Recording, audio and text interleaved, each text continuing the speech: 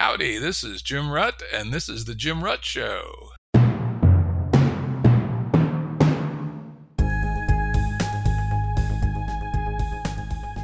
Listeners have asked us to provide pointers to some of the resources we talk about on the show.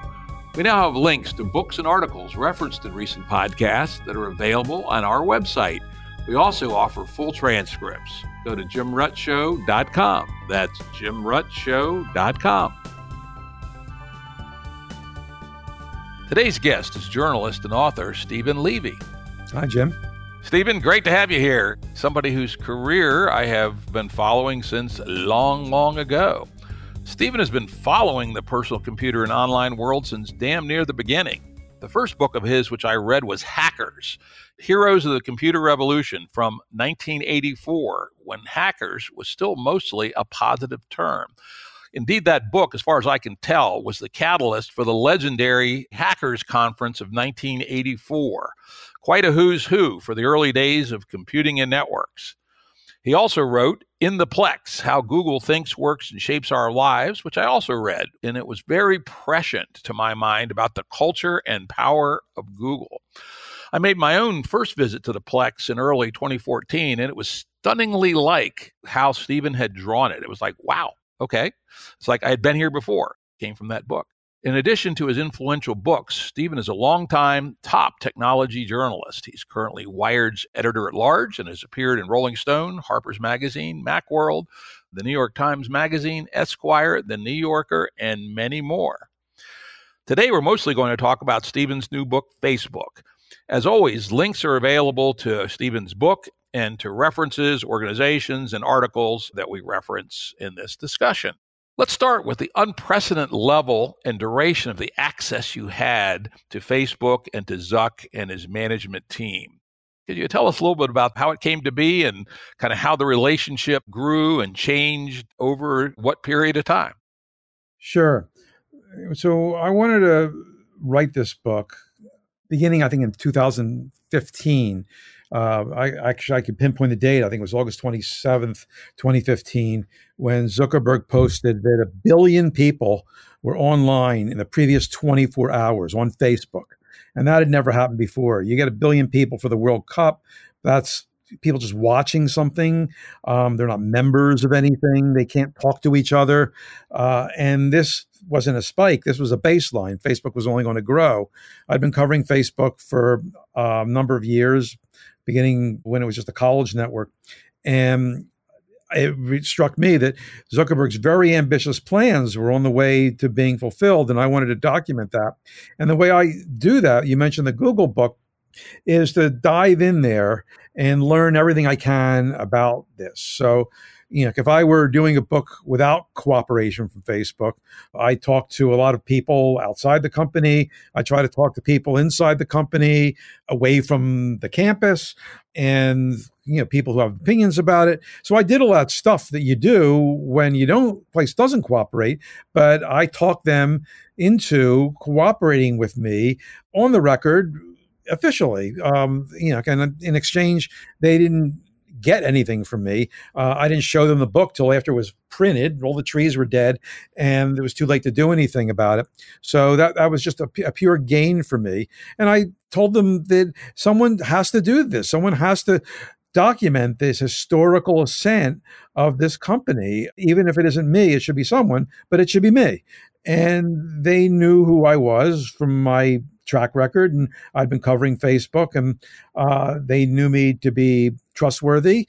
They knew going in there that there would probably be stuff in there that they didn't like.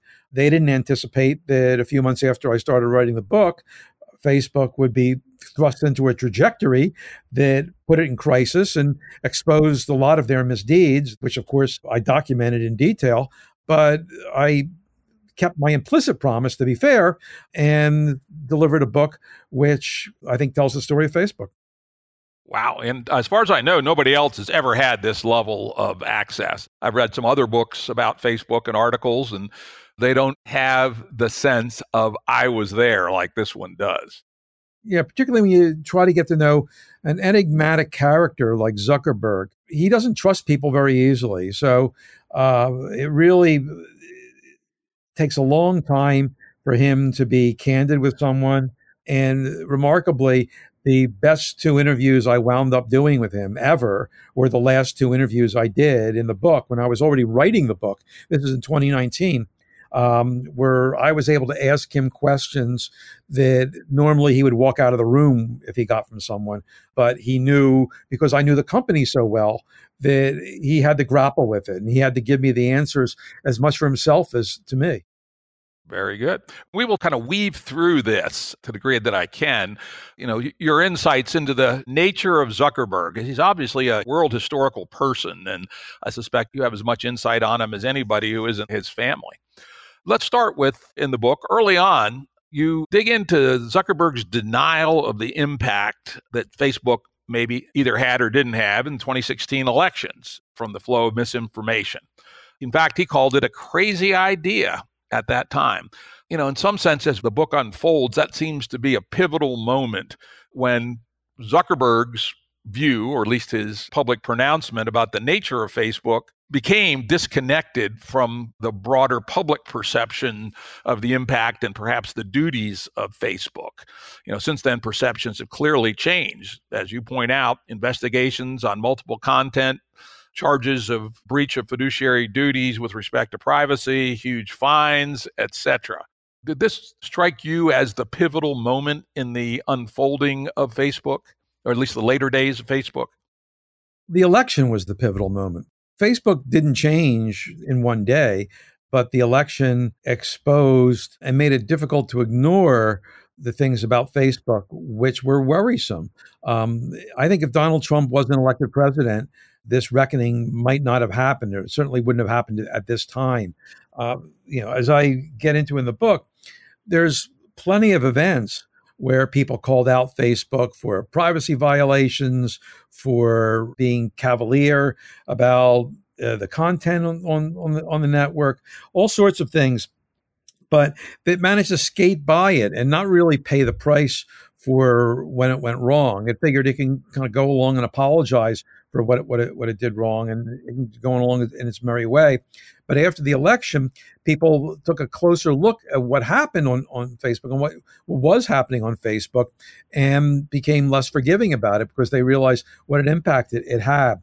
Now, that particular statement by Zuckerberg came at a conference 2 days after the election. I was in the room when he said it, and it really didn't level the room to say, when he said it's crazy to think that we affected the election. People were still digesting it. But what I only learned later was the day before that, there was a big meeting at Facebook, and people were in tears, and they were asking themselves, did we have anything to do with that? So in a way, he wasn't dealing totally candidly when he brushed it off, because he knew from the reaction of his own employees that there was a concern about this at that point. And that same shock that the public had after Trump got elected, and they said, well, look, what about a lot of stuff that happened on Facebook? Did that have anything to do with it? That was a question that was being asked in Menlo Park and the other Facebook offices by Facebook employees. Indeed. It's interesting to my mind that highlighted to me what I took as sort of an implicit theme of your book, which I don't think you ever quite made explicit, which was that, Facebook started out in that era that was kind of congruent with the hacker culture, spirit of doing something outrageous but useful, thumbing the noses of the powers that be, which we'll talk about a little bit later, how Zuckerberg kind of got sideways with the admin at Harvard, very slowly climbed a ramp in this hacker spirit. And if we think back, you and I are old timers. We go back to the earliest days of the online world. I worked at The Source, which was the very first consumer online service from 1980 to 1982. Yeah, I was on The Source. Yeah, I was TCA 080. That's how early I was. And, if we recall, how the evolution of the considered responsibility of these platforms, in the 80s, we had services like CompuServe, The Source. I quit after 2 years. The Reader's Digest had bought it and stifled it and just didn't understand what they had. I up and quit and became an entrepreneur, quite a successful one, using the technologies to deliver information into professional audiences. But the consumer online world, took off at a fairly good pace. CompuServe by the mid-80s had millions of users.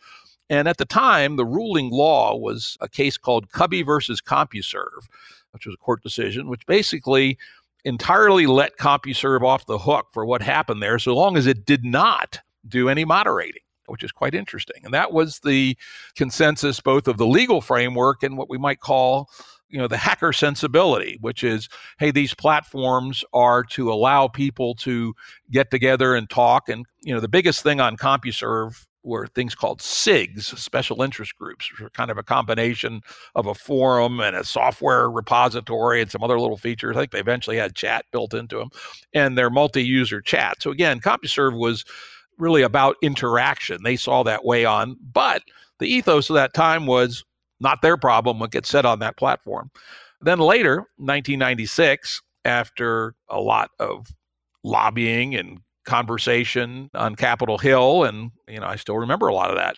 An organization I was, I think, member number 7 of, the EFF, had a role in this as well. The famous Section 230 of the Communications Decency Act, which basically gave platforms like AOL at that time, was still relatively big, and various other players, essentially immunity from what the people on their platform said, even if they did do moderation. Yeah, that was the key. That I worked for Newsweek for 12 years. I was their chief technology writer, and I remember I had actually fairly recently gotten to Newsweek. Then I interviewed Al Gore the night that passed. I was writing about it for Newsweek, and we talked about it, and that basically gave the platforms the right to do some moderation, as you point out. It was before, it was binary. Either you hands off and you weren't responsible, or if you messed with it, then they could sue you and say, well, yeah, hey, you were moderating, so you are responsible. So now they were able to say, hey, we can take out things like hate speech or or threats or whatever, and make it a safer environment for people and still not be responsible for vetting it like an editor at Wired would vet a story to make sure that we don't get sued, because we are responsible for our content. And if we libel someone in an article in Wired, we have to answer for it. Not if you post something on AOL, or later Facebook. So Facebook was a child of the 1996 Communications Act. Indeed. And I guess my point is that was the ethos of that time. Yeah. But Mark Zuckerberg had no consciousness of that at all when he started Facebook as a college network. And I actually get into the moment where that started to become a factor. And it wasn't the engineers that Zuckerberg hired or Zuckerberg himself who became concerned about this. It was the people who answered the mail, the support people. And these were people who maybe dropped out of college or just recently graduated from college, very early employees of Facebook who became multimillionaires just because they were lucky enough to walk up the stairs, Facebook's office in 2005 or whatever. And they got these complaints from people saying, hey, here's someone who's saying bad things about gay people. Here's someone who's posting a naked picture of revenge porn or whatever. And they realized that Facebook had to be involved in this. And they sat around and just made some informal rules. It was almost like an ad hoc agreement. And when you sign on as a new employee to do support, the person next to you would, give you advice and saying, hey, what should I do about this piece of content? Someone's complaining about it. And they said, well, there's a person wearing pants, no pants, take it out, and from these informal rules, they eventually evolved into what's now like a 37-page set of community standards. And then there's a whole larger body of work which gets into that in more detail, but that's given to tens of thousands of content moderators throughout the world to try to police what is, the world's most active hotbed of discussion and bad talk too, and content which is hate content which is harmful, content where terrorists try to put their work on there. So that all came from that informal discussion there. Yep, and you talked about that. I thought that was actually quite interesting, how it was essentially a shared editable text document that people just added into in an ad hoc fashion. Kind of interesting. But let's go back a little bit to the history of this. I mean, again, there were millions of people on CompuServe, AOL, Even The Well didn't have millions, but had, over 10,000 at its peak. You and I have both been a member of The Well for a long time. There didn't seem to be so much concern about so-called bad things. I mean, there were some bad things on CompuServe way back in the day, and CompuServe's view on it was, oh, well, we don't care, not our job. And the source, where I worked, so I was more aware of how we did it. Again, it was hands-off with respect to content, but because it was owned by the Reader's Digest, oddly, they were extraordinarily persnickety about George Carlin's obscene words. And so they had a strict rule, can't say fuck, right? In fact, I got in a big argument and almost threatened to quit when the chairman of the source, a Reader's Digest executive, demanded that I take down from User Publishing, one of my earlier products, a essay written by one of our users, which he was getting paid for, sort of a precursor of blogs, a very humorous riff on all the various ways fuck could be used. The Reader's Digest wouldn't have cared if there was a neo-Nazi group on the source, but they had, classic old school fusty editorial control over the actual words that could be used. And so why does it make a difference today that we should suppress hate speech, say, when it didn't in, say, 1982? So this is, the benefit of going back and looking over the history of company, how it evolves. So the reason why that wasn't such, an alarming thing in the source or CompuServe or whatever is that there was no equivalent of going viral on those things. Facebook built in the tools to allow certain kind of posts just to percolate, and this is a horrible comparison for our time right now, like a virus, right? And one of their big product initiatives was actually named Pandemic at Facebook. It's the name of one of the chapters of my book that I wrote way before this happened. And Facebook thought that was great because Facebook was really obsessed with growth and to things that got people on the platform and drew them in there and had them spend more time there was great for growth and retention. So when things started going viral on Facebook, which happened because they would distribute posts, they'd rank them higher on your news feed if more people were engaging with it, and especially people that allowed things to get huge audiences of millions and millions of people. And businesses cropped up to take advantage of that. The Arab Spring took advantage of that. And Facebook thought that was terrific. That's fantastic. And never really seriously considered the consequences of destructive content being distributed widely and going viral on Facebook, and why it was more likely to go viral on Facebook than content which was upstanding and well-researched. So this was a consequence that at first they didn't think of, and then was called to their attention that they stuck their heads in the sand and ignored because it didn't really fit the way they wanted the company to grow. Yep. Actually, I think that's interesting. And in fact, I might even go a step further and say they didn't really stick their head in the sand, quite the opposite, because they were so metrics driven, and the key metric for a long time was engagement. They actually had a positive incentive, not just head in the sand, to tweak their algorithms. Yeah, they had to ignore the idea that you're absolutely right that that was the pursuit they're going. They had to ignore the fact that they were encouraging the engine that wound up becoming a very efficient engine of destructive content, which could erode democracy, for instance. And it could lead people to riot and cause fatal riots in countries where Facebook didn't have anyone who spoke the native language. Yeah, I wouldn't say necessarily clearly their algorithm was not optimized for badness, but what it was optimized for was high cognitive impact, right? The sensational content, that's a term that Zuckerberg has actually used, is more popular, they measure this, than non-sensational content. That's we know this. Look at what you put on the cover of a tabloid newspaper, but if that dominates what you do, and no one is checking to make sure that even truthful things are circulated widely, that's a destructive force on society, and that could help elect candidates who tell lies about their opponents. Yep. But again, I'm going to play a little bit of a contrarian here just for fun, see how you respond. In the previous world, prior to the network world, we had scurrilous pieces of shit like the Weekly News of the World, the most outrageous, and then things like the National Enquirer, which had readerships in the millions that published blatant lies, ridiculous stuff. Liz Taylor has a baby with an alien, right? Or, on and on and on. Millions of people were reading scurrilous shit on these publications. And many of us who were, sort of hardcore civil libertarians said, oh, well, that's the cost of free speech.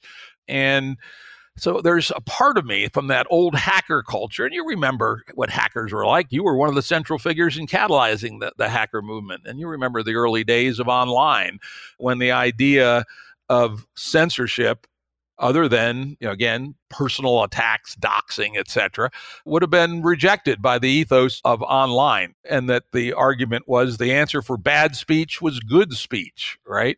Right. Are we really sure that the feel of the need to censor is actually net good? Well, here's the difference between the World Weekly News, what happened in the print world with the World Weekly News, and what happens on Facebook. And it's a design issue. It's not necessarily a censorship issue. It's how Facebook handles it. So when you got the World Weekly News, and sometimes I would, because a teenager, I'd take the subway into downtown Philadelphia, and we'd go to a newsstand and we'd buy the World Weekly News, and we'd read about the aliens and the gruesome stuff, people with 6 arms or whatever.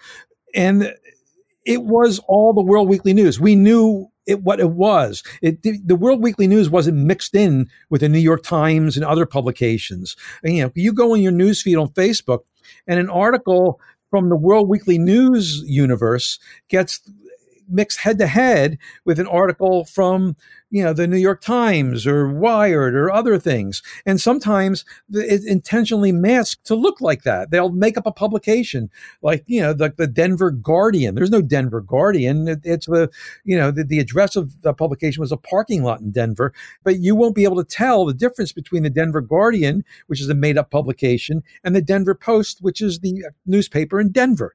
So that's the difference. The difference is that you can't tell from all the signals you get when you put in your 15 cents, that we used to spend to buy the World Weekly News, and we knew we were going to get a romp, which maybe wasn't the most rigorous journalism. We knew that, but on Facebook, it's hard to tell. And people take advantage of that to circulate content which is intended to mislead. And then the next step is to target it to people who are most likely to misinterpret it or be influenced by it because of their particular biases. Yeah, in fact, I don't recall if you mentioned it in the book. I do know from my own readings on the topic that a goodly amount of the most clever disinformation in the 2016 election was actually done for profit by Eastern European and Balkan, the famous Macedonian teenagers, right? They discovered that you could come out with the most outrageous shit about the 2016 election that was, highly inflammatory, cognitive button pushing, get lots of reads and sell some ads, right? Facebook knew that, and they when they looked into it, that's what they found. There was this one particular town in Macedonia where a lot of people were driving very fancy cars because they got rich by, taking a far right-wing blog item, totally made up, and, the Pope endorses Trump or whatever, Hillary killed an FBI agent, and making up a phony publication, that it supposedly came from, and circulated it. People clicked on it. There were ads, and those people got paid from the ads. Now, as it turns out, they discovered that content which leaned towards the right, which made you dislike Hillary or not want to vote or whatever, was more profitable. So there was more of that stuff on there. And then, of course, there was the Russian interference, which they had their own reasons for circulating content which favored Trump. But, you're right. By numbers, most of it was for profit. Yep. And it was essentially an ecosystem. Again, it reminds me a lot of the famous town village and county in Mexico, where suddenly people were driving fancy brand new pickup trucks. They weren't into Mercedes then. The roads were too bad. And it turned out that this whole village was involved in building artifacts for World of Warcraft. So when an ecosystem appears, somebody will figure out how to exploit it. Yeah. No, definitely. What's interesting is when Facebook, in the last 6 weeks of the election, this really became apparent, and people started complaining about it. Barack Obama, in a rally for Clinton, actually called out Facebook for this, and Facebook. I described a meeting they had. Sheryl Sandberg was on the phone, and there were the policy people, and taking the lead was the head of Facebook's policy in Washington D.C., who came from the Bush administration. He was best friends with Kavanaugh. People in that office told me that he saw his job as protecting the Republican side. And he said, we're not going to do anything about it. We're not going to take this down because, why offend the right? Of course, it is difficult, right? How do you do it and yet not remain a force for the left?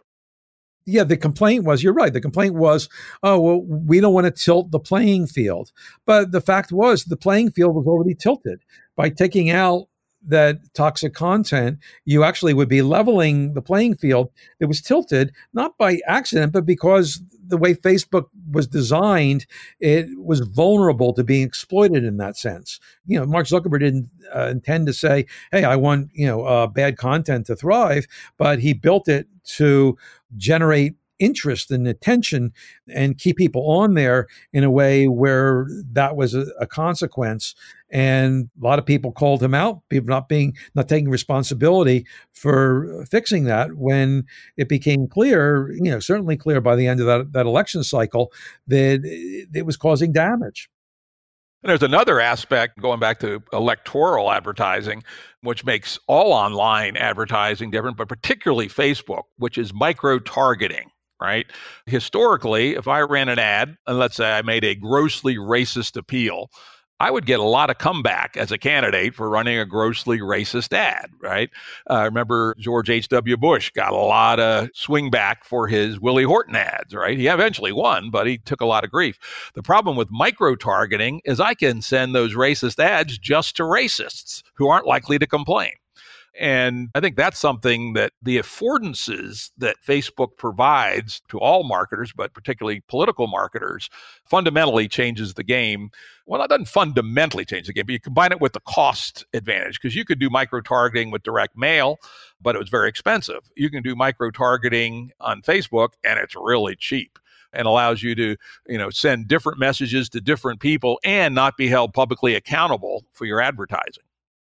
Yeah. It as you say, it doesn't change the game. It advances it, and then it advances it so far that it does change the game. I have a saying that if you do the same thing at a bigger speed and a lower cost, it actually becomes a different thing, because you're able to use it in a sense where it affects the situation much more than if you did it at a lower level.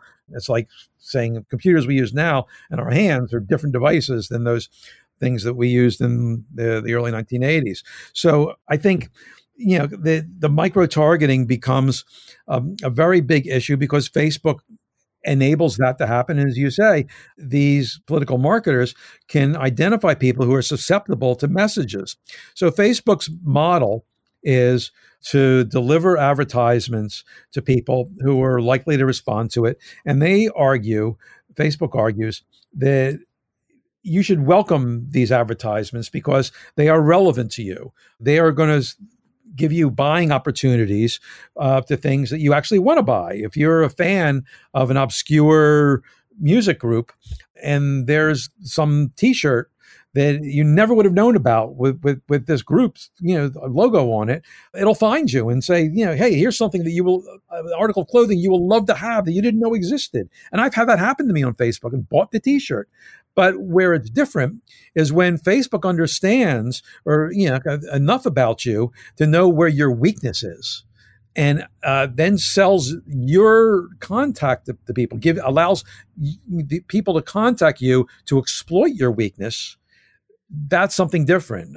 People aren't so happy when they hear they're being manipulated by people. People are able to know their weaknesses and then exploit them. That's something different, of different character. And we're having a debate now about whether that's kosher to do in a political campaign.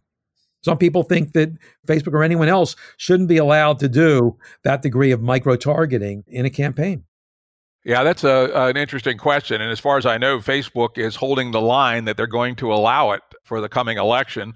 And I can tell you from some of my own sources that the Republicans, particularly the Trump campaign, have invested vast sums in running the most sophisticated ever social media based election campaign and have raised a gigantic war chest. And in fact, part of their pitch to donors is specifically this. So it's going to be part of the 2020 experience. Yeah, in 2016, they actually did run the best campaign, and by far. And the people at Facebook were looked on in awe at how well the Trump campaign used Facebook. And Facebook also lent them help. They embedded some of their employees in the campaign, just like they do for any big advertiser to help them use the platform better. They offered the same to the Clinton campaign. The Clinton campaign said, "No, don't need it. Go away. You're not that important. We want to do that." But the Trump campaign took the help, and in a way that they didn't need it quite as much because they really understood Facebook and were able to do things like on some days they ran 175,000 different ads to different people because they were able to tailor them to exactly what they thought those targets wanted. Hey, here's a person who's interested in gun rights. Let's get a gun ad to them. Here's a person who's anti-abortion. Let's do that. Oh, here's a person who's an African American. They're probably going to vote for Trump. Let's send them something to get them sick of the whole system, so maybe they won't vote. So they were able to do all these different ads to people to be very effective in helping on election day. Yep. And they're going to do it even more this time, I can tell you.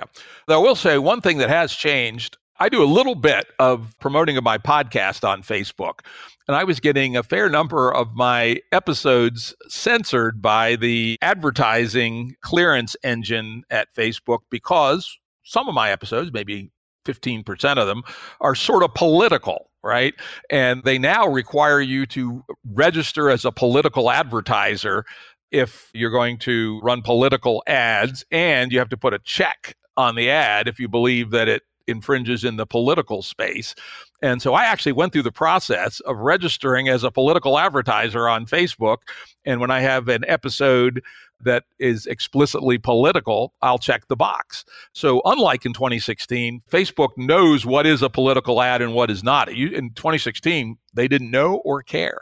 So at least in theory, and frankly, I don't know whether they're doing this or not, but they should, it would be really helpful to, shall we say, the hygiene of political discourse if Facebook published every ad that was run with the political checkbox next to it and the micro-targeting filter that was applied to it so that public interest people, obviously citizens aren't going to do it, be too much data, but public interest groups, if only the opponent could go through this and say, Biden is appealing to black nationalists with an obviously racist meme, or Trump is appealing to neo-Nazis but doing it in a surreptitious way that only neo-Nazis see. So that one reform alone could be quite helpful in letting the immune system of discourse and journalism, and frankly even competition, identify abuse of micro-targeting.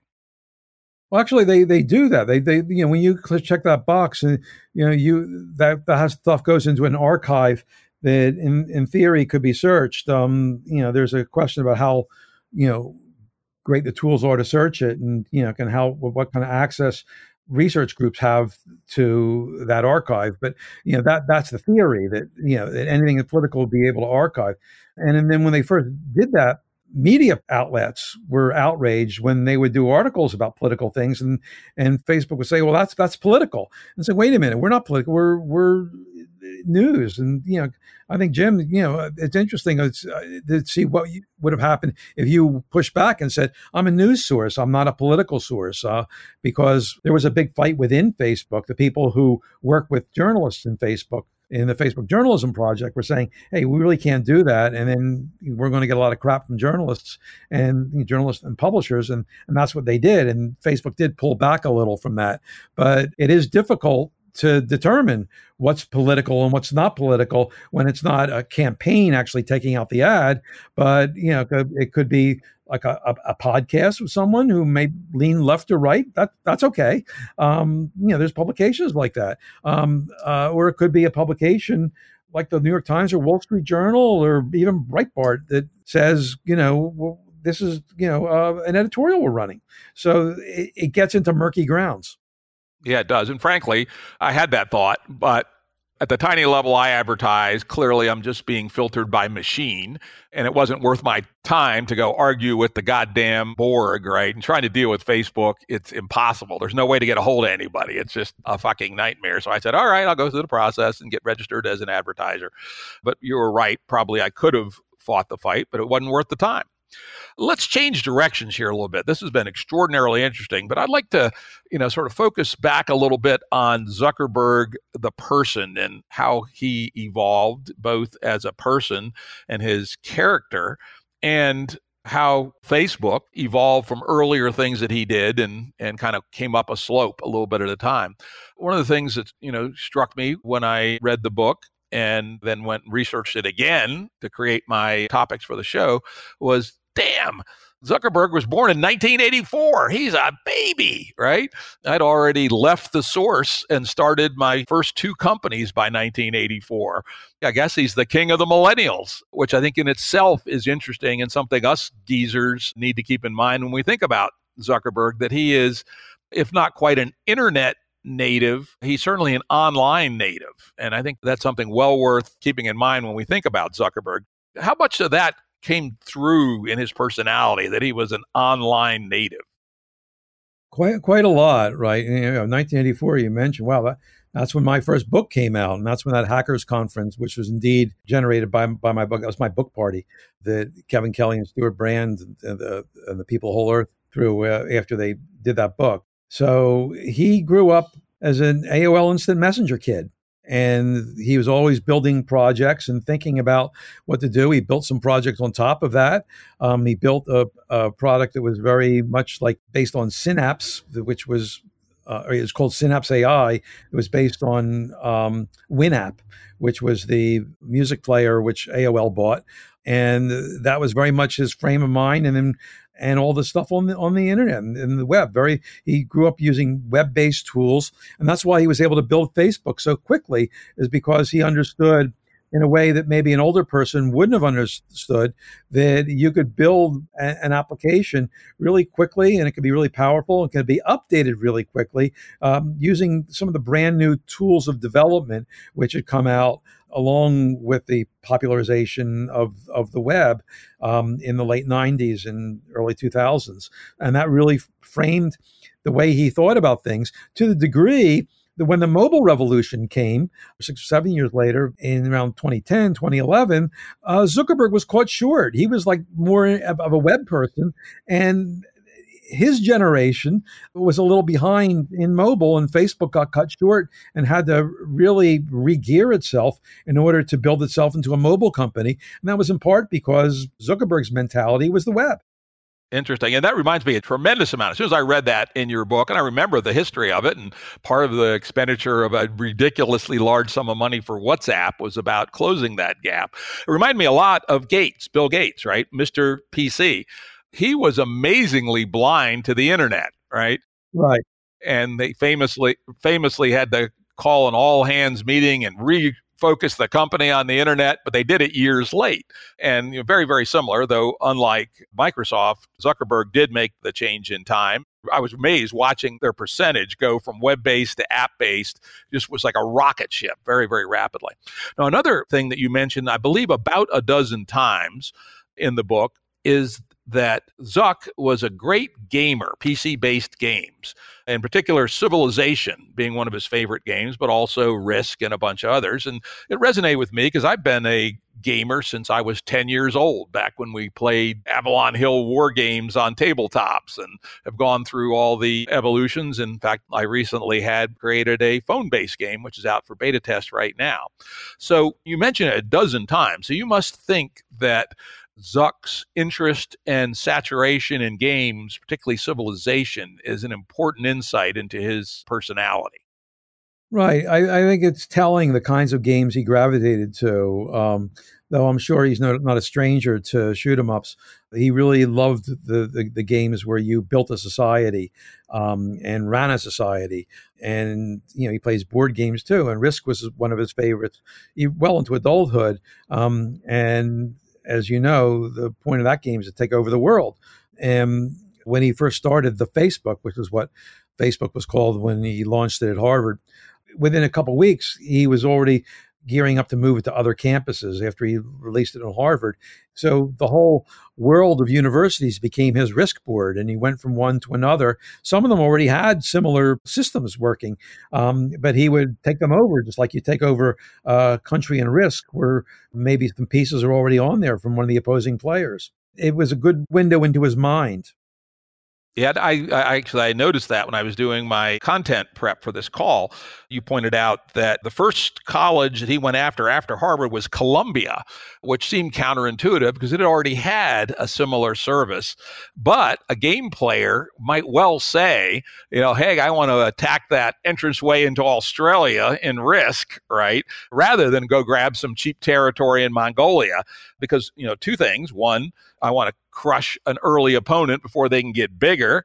That's game thinking. And second, in the metagame of business, you strengthen yourself by competition and testing yourself against others and learning faster than the other guy. So I would say, Zuck probably did internalize a lot of very useful lessons from gaming. I know I did. I mean, people ask me, what are my influences in my business career? And I'd said wargaming was certainly one of the top 3 or 4. I was impressed by the fact, how often you brought that back and wove it into the storyline. Now, another question that really jumped out at me again, particularly as I was reviewing my notes, that Zuckerberg took a consciously elitist educational approach that seemed kind of contrary to his own interests, kind of demanded that he go to Exeter and then Harvard. He always wanted to go to Harvard, rather than what would have seemed more natural, Stanford, MIT, Carnegie Mellon, University of Michigan, University of Texas, one of the universities more well-known for its computer science department. Did you get any insights or, motivational sense of, why this kid, who clearly a nerd and a geek, would sort of forcefully pound the table for the Exeter Harvard route rather than the, public high school MIT route, for instance? Right. Well, the Exeter, he had heard about they have a great computer program there.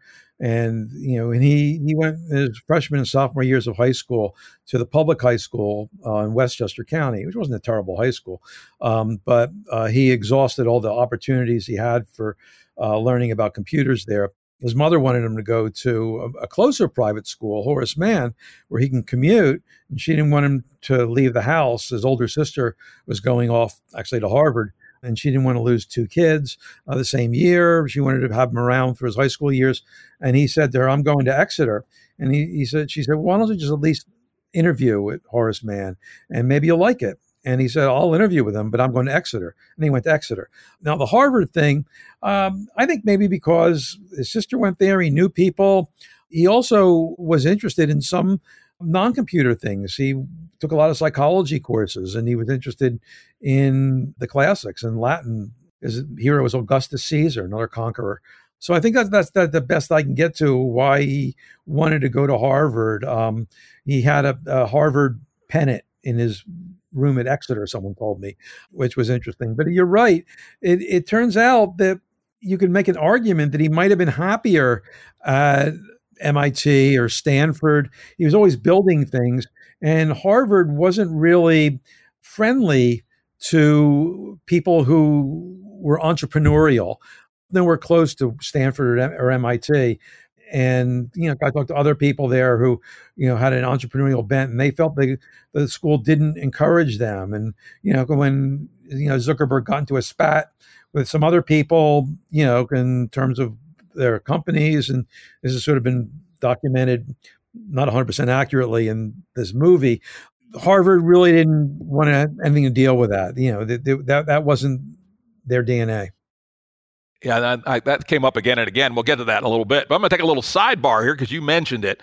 I did not have any idea until I read your book that Zuckerberg's hero was Caesar Augustus, or Octavian as he was known prior to his ascent.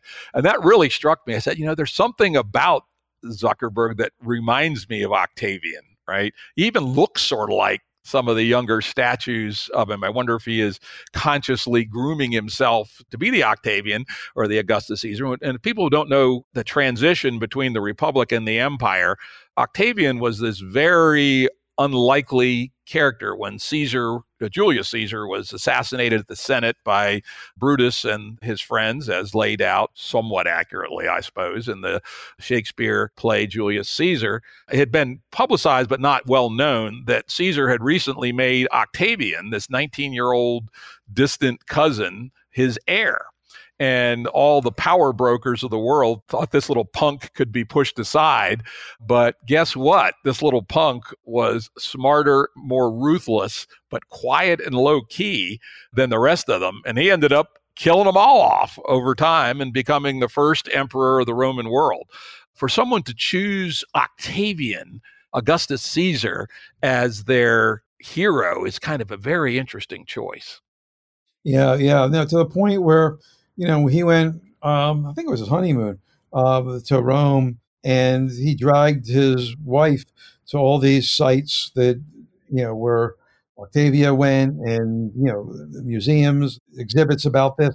And she complained that there were like 3 people on the honeymoon, she and Zuckerberg and Augustus Caesar. That's amazing. And I think that's something worth considering, because again, in a historical context, Octavian or Augustus Caesar could be thought as comparable to a Napoleon or a Hitler or a Stalin, right? Only more successful than any of them. So it's a very, very odd choice to be your hero. Exactly. He wasn't a warm, fuzzy guy. Yeah, not at all. He was a cold stone killer, including, his own children, his wife, well, I don't think he killed them. He exiled them till they died, basically. So he was a real cold and tough guy and conquered the world, basically. Took over the biggest empire in world history at that point. So the next point, and you alluded to it, which was from the very time he got to, even in late high school, but particularly the time he got to Harvard, Zuckerberg was a relentless, small-scale web developer being paid by other people and entrepreneur trying all kinds of stuff in a rather non-Harvard-ish kind of fashion. And that did put him a little bit sideways with Harvard. And as you point out, MIT or Stanford wouldn't have cared. I went to MIT in the early 70s, and the culture there was, man, you had to do something pretty bad on a computer to get into trouble. And, the first time he came to the attention, I think, of the authorities was he created something called Face Mash, essentially a juvenile takeoff on Hot or Not. And it had a lot of the hackerish aspects, scraping photos off the official Face site, not concerned with privacy or permissions, etc. But it was within the spirit of the hacker ethos of that time, I'd say. Yeah, it was. But Harvard didn't have much of a sense of humor about it. And I think it was a combination of that he violated their security rules, by working his way into the computers of the other houses, these residential houses that Harvard's organized in order to scrape the databases to get the pictures. But also, it was a very politically incorrect thing to do. The women's groups at Harvard complained that they were being objectified, which they were. And so there was a lot of pressure of Harvard not to ignore it. And of course, the rules he violated weren't free speech rules, but were rules about not breaking into computers and getting the information. And the lesson he learned from that was, hey, don't do it again. If I'm going to build my site that is a community site, I'm not going to steal the information from Harvard. I'm going to make people bring their own. That way, there's no privacy issue in terms of that, because the people have provided it themselves, about themselves. I got them to do it for me. In fact, you mentioned the earliest days of the Facebook, there's a direct quote from your book, that the Facebook, the precursor to Facebook, offered more privacy protection than any other social networks of its time. So he did learn the lesson, even if it might have been cynically. The other thing I thought that was interesting was you talked about the hearing that he had before the deans, et cetera, and he was given a slap on the wrist. And the actual charge was something like improper social behavior, odd and Harvard-esque kind of charge. Zuckerberg and his social skills, right? And you mentioned, again, half a dozen times at least, the Zuckerberg trance. Really, apparently quite off-putting, go on for minutes. And you quote one of people who knew him really well as he falls into and becomes the Eye of Sauron from Lord of the Rings. What are you willing to say about Zuckerberg's social skills and social aspect? Right. Well, obviously, he's evolved quite a lot from, a 19-year-old, who was socially challenged and in the early years of Facebook. As a leader, he would get very nervous, addressing even his relatively small team and in all hands. But he had this habit of sometimes you'd ask him a question and he would just stare at you. That's what happened the first time I met him in 2006. And it's very unnerving, let me tell you. And you wonder whether there's something cognitive going on there, but it turns out he's just processing things and he does it less now. But sometimes when you ask him a question that he didn't expect, he doesn't have an answer ready, he'll give you that look for a little while. But nothing like the minutes long pause that makes you go insane that he used to have when he was a younger person. Was it really minutes long or did it just seem like it? Maybe it seemed like it, but sometimes I think, you would be approaching that. Really way beyond what you're used to in terms of one-to-one interaction.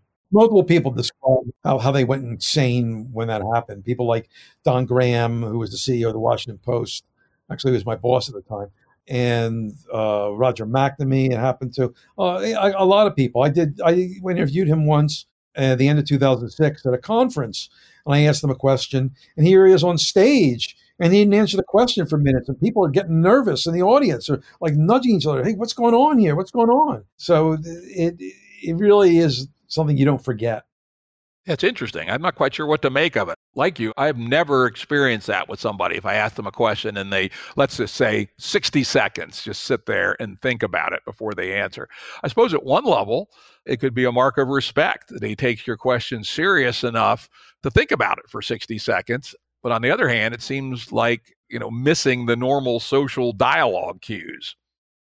I think it's like he didn't want to play that game in a way. I mean, he was willing, to take whatever heat, that happened, because it was the way he wanted to behave. He wasn't going to bow down to the niceties of social interaction.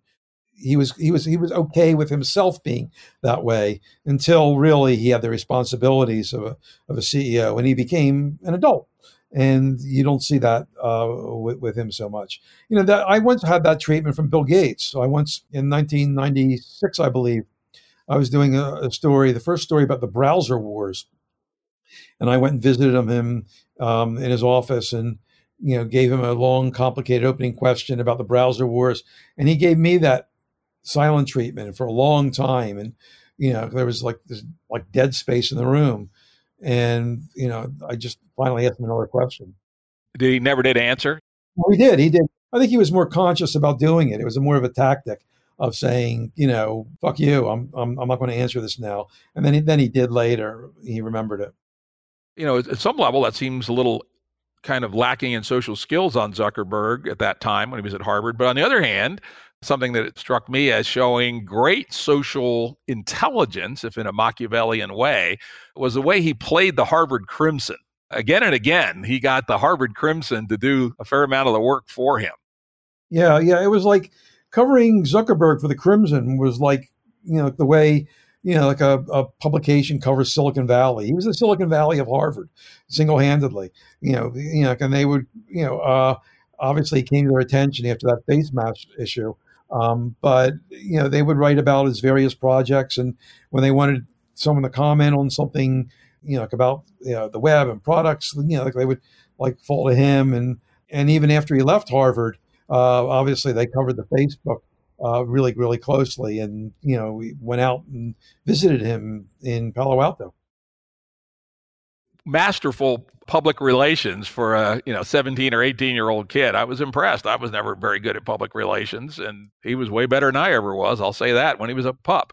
Also at Harvard, again, it was the subject of that not entirely accurate movie. I forget what it was called. Was it called The Social Network, maybe? Yeah, The Social. Yeah. You delve into, to some degree, the story of the Winklevoss twins, Greenspan. Was Zuckerberg over the line and ripping them off? Or was it the hacker spirit of sharing ideas and seeing who comes up with something? What's your take on that, if you don't mind? Yeah, I didn't want to dwell on that, too much, but I had to look at it and really, fresh and do my own research. And there's a couple points there. One is that the Winklevoss twins were not going to create a product that took the world by storm.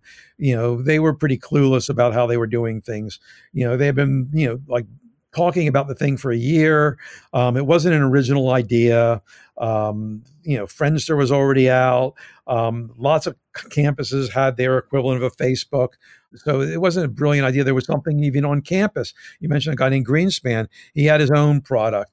But what Zuckerberg did do, which was deceptive, was he said that he would help the Winklevoss twins and the other guy for Connect U is what they were calling it, originally Harvard Connection, to code up their program. It's sort of telling that the key person in that these people wanted to do, was just someone they would hire, and as like a jobber, they didn't really have the skills to do that crucial stuff themselves. And the design really was going to be everything in terms of the success. And for 2 months, he said he was working on it, and he really didn't work on it. And he dragged his feet on it. And he actually shared with some other people on instant messaging that that's what he was doing, that he was slowing them down. But the 2 months difference that it made for Connect U wouldn't have made much difference anyway. They had someone working on it before that didn't do anything. They had someone working on it afterwards that didn't do anything. So as it turned out, that Zuckerberg messing them up for 2 months was the best thing that ever happened to them, because they wound up getting millions and millions of dollars in a settlement. And of course, they gripe that they should have gotten more, but I think it was like a total bonanza for them.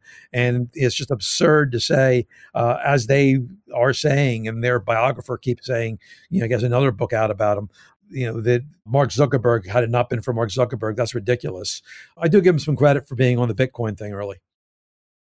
Yep.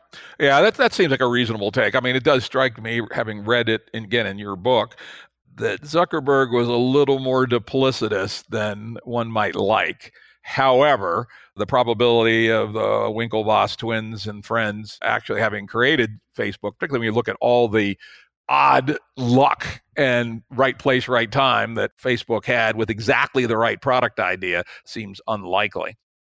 Yeah, there's an extraordinary number of people who have been made like super rich, certainly simply by being around or involved with Mark Zuckerberg, who like spend a lot of their time complaining about it. That's what I found. Yeah, that's interesting. That's my next question, was going to be people who were around very tightly with him early, very tightly, more tightly than anybody. And what's their take on Zuck? Hughes and Moskowitz. Did you get a chance to talk to those guys? Yeah, Dustin Moskowitz, who was probably the closest lieutenant in the early days of Facebook. And he turned out to be a great executive, a CTO for Facebook in the early days. When he left, he has never been on the record as trashing Facebook. There's probably clues that he's not thrilled with the direction that Facebook took, but he has there's a possibility, and I don't know, because I didn't talk to Dustin. And I think it's telling that he didn't talk to me, maybe because he didn't want to have to express what he thought of Facebook, or maybe he just didn't want to talk to me. But maybe he feels this guy made me one of the richest people in the world. It'd be ridiculous for me to trash him. Other people didn't have that problem. Chris Hughes, walks away with hundreds of millions of dollars and has no problem, for basically doing something that not extraordinary at all. What he brought to Facebook, he was basically answered the phone and for press stuff, and and did some other things which weren't extraordinary, but he was lucky enough to be involved as a founder, and now he's going around saying that Facebook should be broken up. I don't know. I mean, you're allowed to express your opinion, but it doesn't seem like a great karma thing to do. It's not giving back the money. That's the thing. If he said, you know what, here's that $500 million, I'm going to give it all to charity. I'm going to live like I would have lived otherwise, right? I'm going to give up my nice house in Greenwich Village and the nice house in upstate New York, and all the other money I have, and because it's dirty money, it's blood money. They don't say that, right? And so I think that it doesn't seem kind to me. I don't know. Yeah. Although I did notice that there weren't too many people that stuck with Zuck, or that he stuck with for very long. I mean, he went through cleaning house. Yeah, there's some. He went through cleaning house after Yahoo tried to buy Facebook for $1 billion, and Zuckerberg didn't want to do that. Zuckerberg eventually kept Facebook, as we know, but he made a point of making sure that a lot of the people around him who were telling him sell, sell, sell were gone after that. Yeah, that's the Octavian in him, right? You're either with me or you're not. And that's also, I have to say that was a tremendously huge Octavian move, was to turn down $1 billion when it wasn't at all clear that your business was worth $1 billion. But he saw it, and he said that I think he saw that if he could stick his ground and just relentlessly focus, and oh, by the way, have a night of long knives and take out these people that didn't agree, he had his fair chance to build something much more significant. I mean, that's a really big kind of world historical move. And how old was he at that time? 23, maybe, if that. Yeah, no, it was, 22. Yeah, that's amazing. Got to give him some Octavian points there for that move. I sure as shit wouldn't. My own entrepreneurial career was quite the opposite. I built them to sell 3 to 5 years, put the money in the bank, on to the next ones. A very different game.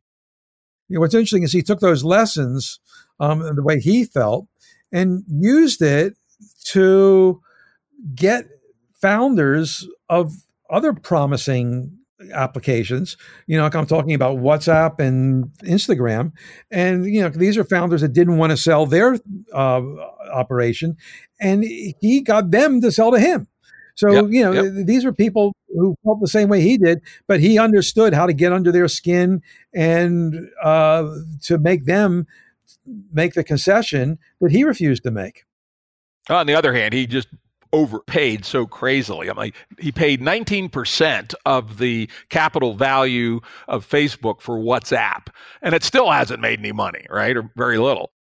I'll tell you, if you put up WhatsApp for sale for $20 billion now, there would be a lot of takers. And if you put it up, what's up for sale for $100 billion, if it went public, you could argue it can get $100 billion. It's one of the most successful social applications in the world. So that even at that level, it's worth a lot, and it's worth a lot more to Facebook because they don't have to compete against it. Exactly. That's why they actually did it, right? To basically co-op competition. And then Oculus, the other case, again, $2 billion for very early, impressive, but not clear what the market was, really hasn't turned into a hell of a lot. He did it by brute force. And I would say the essentially anti-competitive nature of WhatsApp made a lot of sense, but I can't fault the founders of WhatsApp at all for turning down, when you're a 40-person company being paid, $20 billion is ridiculous. So he just overwhelmed them. Nobody offered Zuckerberg a payout quite like that. He probably would have taken it. Maybe not. But he got Instagram for $1 billion, which was what the offer was for him from Yahoo. So that's a good example. That's more equivalent. He found founders who weren't as Octavian as he was, essentially. Yeah. And the big thing that he was going to concede to them was independence. That they could still run it like they owned it, which they did for a while until he decided that those days were over. And, I'm in charge now, and Instagram now exists to serve Facebook.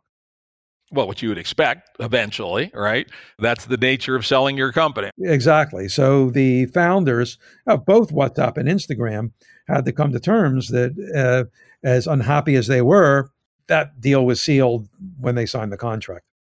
Yeah, that's why whenever I sold my companies, I negotiated my exit. I had no desire to continue to run the companies for longer than necessary.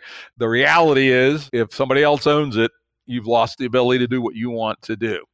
Let's go back a little bit to the late early Zuckerberg, which I found, again, very interesting and, again, very much in the spirit of the 1984 hacker ethos, which was the chapter you called Casa Facebook, where the whole bunch of them were living in a house, and, some of that I think was in that movie also. And I loved the character, the guy who just keeps showing up in the more interesting places, Sean Parker, and his insight that it was the fact that Facebook was based on real names only, unlike the other social media platforms that made it so important. How formative do you think that Casa Facebook and Sean Parker and that epoch was in making Zuckerberg who he is? Well, I think what happened in that period, this is, a few months after the Facebook started, the team moved to Silicon Valley for the summer, ostensibly. And they ran into Sean Parker, who had a lot of experience, even though he was only a few years older than them, in the Valley. He had been in Napster, and he started a company called Plaxo, which he sort of got screwed out of by the VC funders. And then they got in touch through Parker with people like Reid Hoffman and Mark Pincus. So immediately they were talking to the most important people in Silicon Valley who understood social networking. And they understood the ecosystem, how to get in touch with funders. And very quickly, by the end of that summer, they had funding, from Peter Thiel, millions of dollars, and Hoffman and Pincus put their own money in. So that was important, but just as important was Zuckerberg being exposed to that growth mentality of Silicon Valley. Now, Zuckerberg, as we talked about earlier, was very big on expansion and growth, but he really saw how that could be possible by really getting in touch with the people who were the cutting edge of growth hacking in the Valley. And he began to think about what Facebook could be beyond a campus network. And I actually got hold of his secret notebook where he was writing his visions for Facebook in 2006 and how to change it from a campus network to something where everyone in the world would have it. So I think those years and those connections were very formative for him. Yeah, I love his notebook and your references to it. Do you actually have his notebook? I don't have the physical notebook, but I have some. He destroyed it, but I have the copies of the pages, which he doesn't have anymore. So, and I showed it to him eventually, and he couldn't believe it because he said, "Wow, I'm looking at this. I don't have it. I'm sorry. I got rid of it." Interesting, because I actually have a notebook for one of my ventures. It's one of my prized possessions. It's one of those French little paper books with the flexible covers. What do you call them? I forget. But anyway, beautiful little notebook, and it's absolutely full of stuff. And I still go back and look at it and go, holy moly. If I had the notebook for Facebook from 2006, it would be one of my prized possessions. Did he ever ask you for the copy? I should actually I should send it to him. I promise I sent it to him after the book came out. I think I will do that. Yeah, if I was him, I would find that to be a prized possession. Let's go back to talking about the insight that Sean Parker had about real names. I was a little late to the day on Facebook. I think I joined in 2009. And previously I had skipped Friendster, but I had little investment in my MySpace account and what have you. And that was my reaction also when I look at Facebook in 2009. I go, wow, this could be a much better ecosystem because these guys have figured out how to have a reasonably strong real name ID and not, the crazed MySpace thing with all anonymity that was ugly and too easily to be spammable, etc. I still believe to this day that the thing that let Facebook win at around that time, 2008, 2009, was that the choice of real name identity was really different than what most people would look at. Reddit, for instance, again, similar time frame. Reddit has always been rigorously anonymous if you want to be. Twitter, the same. But real names make a big difference. You and I were both on The Well, and The Well was famous from the very beginning. No matter how big a celebrity you are, you shall use your real name. And didn't allow The Well to conquer the world, but it did make for a very much better ecosystem than systems built around confidentiality. How central do you think real names is to the Zuckerberg vision? Well, I think it's important. I think that one reason why they have a lot of problems now is that at the scale that Facebook operates, it's tough to police that, to make sure that everyone who is who they say they are. There's like Facebook admits to 5% of the accounts are bogus accounts, and they report eye-popping numbers of attempts to create fake accounts, billions of like every quarter. And of course, a lot of those are basically just bots trying to, open one account after another. But even 5% can cause a lot of problems.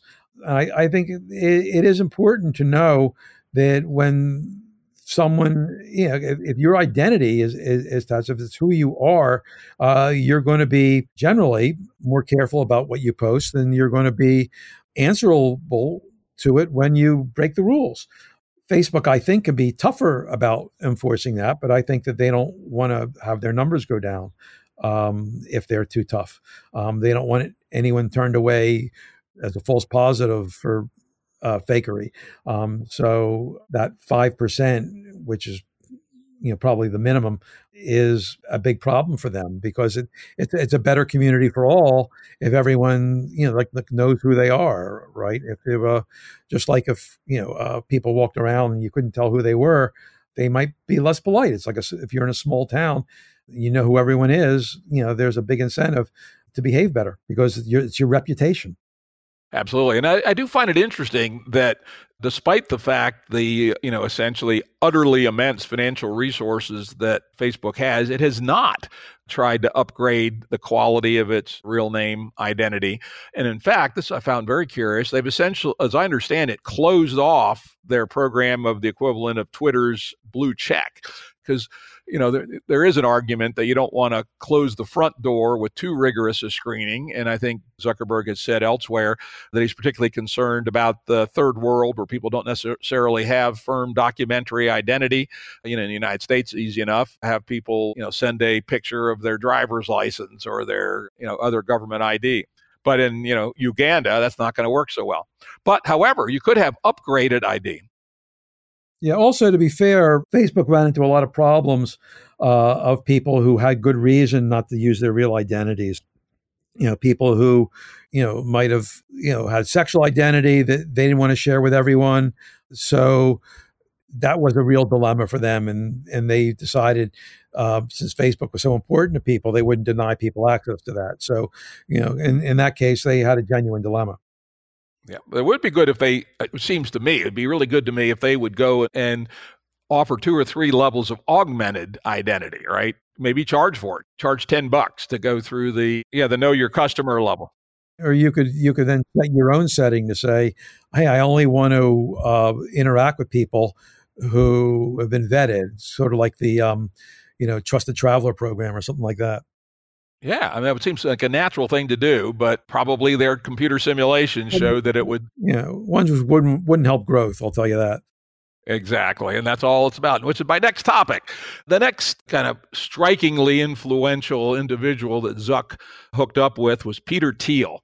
And you tell the story that one of Thiel's guys, I think it was, or a friend of Thiel's or something, focused on the unbelievably amazing and rapidly growing engagement numbers of Facebook, even in those early days. And that's what hooked Thiel to be the first significant investor. And as we talked about earlier, worshiping engagement, in some sense, became the dark hole into which Facebook has fallen or did fall. Any thoughts on Zuckerberg and Thiel? Well, Thiel, was the first big investor, and has been a board member, for Facebook's history, and I think as a trusted advisor to Zuckerberg. And he has long advocated that companies do best when they have a monopoly, when they corner the market. So, and that thinking, if it didn't influence Zuckerberg, it certainly syncs with the way Facebook has behaved over the years. Yep, and I will say I know Thiel just a little bit, and I would say he's another really ruthless dude. Yeah, interesting guy. Interesting guy. I mean, back when in those early days of Facebook, Thiel was one of those people that he had a PR person who would call you all the time and say, Peter's available to comment on this. Peter's available to comment on that. Now he won't talk to journalists, but back then he was eager to get his name out. One of the things that you call out, and of course it's famous about Facebook, it's move fast and break things, but you also dig into the fact that it's not just an attitude of move fast and break things, but also that they were one of the early companies that heavily invested in what we now call DevOps, where you don't take months to bring out a feature. It takes hours to push a feature into production. If it doesn't work, you pull it back, right? Where did that ethos come from? Is that Zuckerberg himself? Was it Moskovitz, some kind of groupthink that realized the strategic importance of DevOps and very rapid pushing of features out? Yeah, we touched on that earlier. I mean, that was a huge advantage for Facebook in the early days. That they understood, from Zuckerberg's use of the tools, and he taught those tools to Moskovitz, who really wasn't that much of a coder when he started. He just really wanted to become part of it, and he learned it very quickly. That this is something you could do. People didn't realize this. People who grew up in the PC age, in the Microsoft way of looking at things, that you would do an upgrade like every year, or every couple of years, and you can do sort of incremental dot upgrades like every few months. They didn't realize that it was possible to do upgrades several times a day. You could push stuff out, and the advantage is if something didn't work, if there was a bug, you could just have a new version ready that would refresh the next time people open their browser. And this is a great advantage of not being bound by the previous paradigm that Facebook took advantage of, that enabled it to move much quicker than everyone else. Yeah, and I will say my own business theory when I was an entrepreneur was I ripped off Hunter Thompson, faster and faster till the thrill of speed exceeds the fear of death, right? And it's a huge competitive advantage, and they took it to the next level. Of course, Google had also moved to that, as we know. Nothing is close. When Google started, Google was not in that paradigm. Google used to do like updated search engine every month in the early days, and they didn't have to speed it up till it got the AOL deal in 2002, I think, because AOL demanded that they upgrade it more frequently. And then, of course, they also, nowadays, nobody sees the same Google, right? They have 100 different tests going on simultaneously. It's very, very impressive. But you're right, the Facebook probably got there with brute force and as a deep philosophical foundation before anybody else. And that's been very important. Yeah. On the other hand, it's an attitude that isn't necessarily very complementary to this heightened sense of social responsibility that we talked about at the beginning. And, that's going to be a real tension. A company whose DNA is move fast and break things, so I think they've actually changed that to something else, to now be a responsible adult where maybe that's not the greatest idea. Any sense on to what degree that tension between the original ethos and this new awareness post-2016 of social responsibility is playing out? Yeah, well, the move fast and break things originally was meant to talk about what we were just talking about, the idea that you could crash the code, you could take the thing down, but that's okay because, in an hour we'll have a new version. And it was a badge of honor among new engineers at Facebook to actually take the system down. And that became a metaphor for moving fast in a product sense, as opposed to a code sense. And so you could have a product that broke privacy and then fix it later. And, you could break Myanmar and fix it later. And that's where they got into trouble. And now, just like they changed their motto, they're trying to say, well, we now understand that probably it's a good idea to think about the consequences of the products we put out before we put them out. So we're now looking to be proactive about what impact our products could have on society. That gives me a good transition point to a next interesting topic, which is the relationship between Sheryl Sandberg and Zuck. In some ways, maybe a precursor was the fairly prescient realization by Pierre Omidyar that he needed a lot of help and brought in Meg Whitman at a very early stage. And, although I do think the partnership there was more one-sided toward Meg rather than Pierre over time. But to some degree, Zuck, as you point out, also said, here's a big round circle around shit I don't want to be dealt with. And Sheryl, you deal with it. And I'll confess, in my own business career, I did the same, though not at the level Zuck did. I would always hire a very strong CFO, and I'd joke with them, hey, your job is to be the king of ash and trash. Anything I don't want to deal with, you get. But I did not go anywhere near as far as Zuck did in pushing things over to Sheryl, which he did. Could you talk a little bit about how that, to the degree you were able to ascertain, how that relationship started, how it's matured, and where it's at today? Yeah, I talked about them both considerably about this, about the decision, he brought in Sandberg. She was a fantastic executive at Google and just a brilliant business person. So she did have a role, as Sheryl reminded me when we talked, that she had a company-wide role in helping with the culture of Facebook, moving it a little off the dorm room culture and being, friendlier to women in particular, and being a little more socially conscious in terms of a place to work. But they actually divided up the company. And just as you said, there were things that Zuckerberg wasn't so interested in. He was interested in engineering and product. And that was what was going to be where he spent his time. And the rest of it, sales, lobbying in Washington, HR, content moderation, that went over to the Sheryl side. And that was her world that she would run. And there was a disincentive for her to flag problems in her world to him. She felt that she should be dealing with them herself. But there are some problems that are so important that the CEO really needs to deal with it. And the company doesn't really take it seriously until they see the signal that, wait a minute, this is a CEO level issue.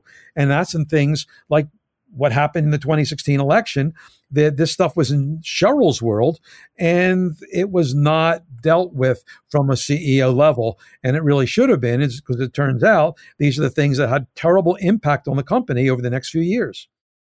Yeah, as it also turns out, of course, when you do that division, you miss the overlap, which is, as we talked about earlier, if you build a product, which was Zuckerberg's domain, that uses machine learning to identify cognitively button-pushing content, that's going to have policy implications, right? So you can't quite firewall those two things out, and perhaps that conversation didn't happen if they firewalled the two divisions too strongly. Right. I mean, it wasn't like there was no overlap, but like the AI people reported to Zuckerberg, and they gave the tools to the data people who work for Sandberg. So it was, and when it would be sold from Sandberg's organization. So there was this disconnect between them. And another thing that was wound up in Sheryl's world was security. The chief security officer reported to the general counsel, who reported to the policy person, who reported to Sheryl Sandberg. Well, wait a minute. Your chief security officer, the person with a C in his title, how many steps is away from the COO, Sheryl? And then he stepped even farther away, a big gap between him and the CEO. And I was shocked to find that the chief security officer never had a one-on-one with Mark Zuckerberg. Can you imagine that? I remember reading that in your book, and I was utterly shocked. And I was CEO of Network Solutions and then later division president for VeriSign's digital certificate division. Security was absolutely at the top of my list, right? And while we didn't call them chief security officers in those days, the C titles were nowhere near as promiscuous as they are these days. Yeah, Zuckerberg cut back on C titles in recent years. He didn't want any other Cs. Well, I think that's a damn good thing. But I would certainly have a direct report who would keep me utterly apprised of security, because security is the life and death of a data-driven network company, and Zuckerberg should have understood that. Where do you sense the Zuckerberg-Sandberg relationship is these days? Has anything changed? Have they learned lessons? How have they evolved in response to this much different, more adversarial public environment? Well, I think there were tensions, as these things went, played out over the past few years, but they're sort of bound together at this point. I feel that I've had some super interesting interviews with Sandberg in the latter stages of my book. And one of them, I said, because Sandberg really prepares meticulously for every interaction that she has.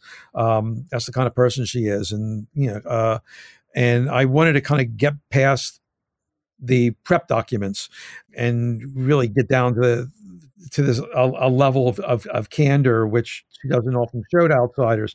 So I said, I need 2 hours with you, Cheryl, which isn't heard of in Cheryl's scheduling. But she finally did give me those 2 hours. And in the second hour, we had an extraordinary exchange where she, all her frustrations poured out about what had happened over the past few years. And it was clear to me, that she is a believer in Facebook. She's a very exacting person. She could be tough on her subordinates, but she's toughest on herself. And she's in great pain that she didn't perform in every aspect as well as she could have during this crisis, or leading up to the crisis. Should have been more on top of things to prevent stuff from happening. So this was painful there. And it is part of this very human story of Facebook. And that's really what I tried to do in this book, is tell that story of, without demonizing people, but, showing them as the flawed human beings they are, who can do something extraordinary, like building this company that has now 3 billion people using its products in the world. It's a huge percentage of the world's population. Yet, as well as it did a lot of good, it caused a lot of harm, and they're grappling with that. And then, they fomented a lot of ill will. So how did that happen? It's sort of a tragic story in a sense. And, I hope people could read this like the story it is, and a very important story, because Facebook is so important to us, and Instagram and Facebook and Instagram and WhatsApp, they're all important. Oculus might be important one day. So it is, behind the scenes, and this rich story of, attaining heights and paying a price for ambition, maybe too much ambition.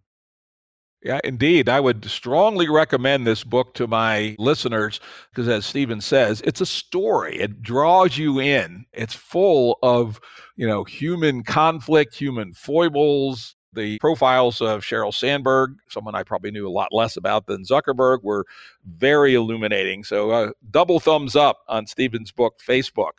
One last thing here before we go. What do you see as next in the evolution of Facebook? I mean, you've gotten your head into this more deeply than anybody. You have, 40 years experience in the evolution of the technosphere.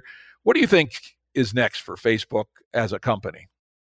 Well, as I started talking about this book, I had a book tour cut short by this pandemic. And it's been very interesting to see the impact of that on Facebook. Weirdly, I mean, I don't want to say, obviously it's a terrible thing to benefit from something that's caused like death and financial hardship on so many people. But people have turned to Facebook in a way they haven't in recent years. Some people who very self-consciously deleted Facebook because they felt it was toxic and no good for the world are now coming back because it turns out to be one of the more effective tools for being in touch with people. And what I've been sort of pressing Zuckerberg to tell us is this going to change maybe the way he sees Facebook, the way go back to the way maybe it was before he was encouraging this virality, where it would be used more to keep in touch with people for more benign uses.